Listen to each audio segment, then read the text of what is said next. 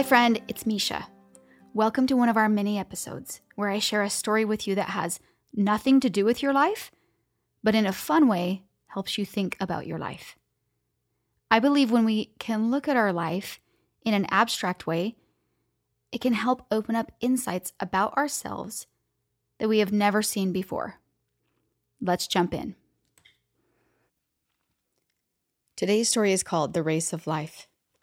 It is hard not to desire victory in all of your endeavors when the world seems so competitive and ruthless, especially if you're a boy growing up with those values.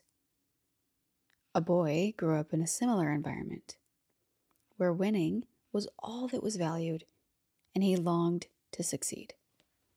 The boy was good at running, so he called everyone in the nearby villages for a race. A large group of people from all around came to see this exciting event. The boy had been training hard for this race. He ran among the strongest boys from around the villages. It looked like heat on a finish line, but the boy came out victorious. The crowd went wild with delight as they cheerfully waved banners praising him. The boy loved the attention. It made him feel happy and vital. There were several types of races: sprint, long distances, relays, etc. The boy was unbeatable in all the races he competed in. The crowd loved him even more after each victory. They clapped with excitement. The boy felt very proud of his accomplishments. But among the crowd was a wiser, older man who did not seem as impressed with the boy's fleets as the rest. Just as the boy thought all the races for the day were over, the old man shouted from the crowd, "There's one more race left! The most important one!" The boy was initially surprised by the additional race, but he was confident he could win any race. The old man brought 2 new competitors for the boy, a blind man and a frail old lady. "What type of race is this? I can easily win them," the boy exclaimed. "The most important one," said the old man. So the boy ran the race as he knew he would win this time too. The boy crossed the finish line. The blind man was still at the start, and the old lady had just started to move. The boy was triumphant, and he raised his hand in ecstasy after his victory when he noticed that the crowd wasn't cheering. To his disbelief, the crowd was very silent.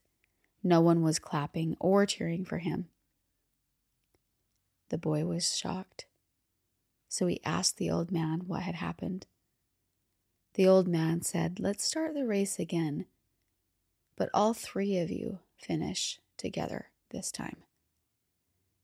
The boy raced again, but he helped and guided the blind man, supported the old lady, and walked along with her this time.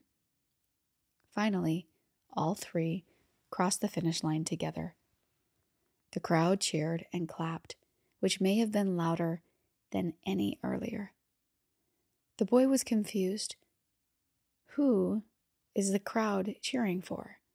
All 3 of them finished the race together, so he asked the old man, who was the winner of this race?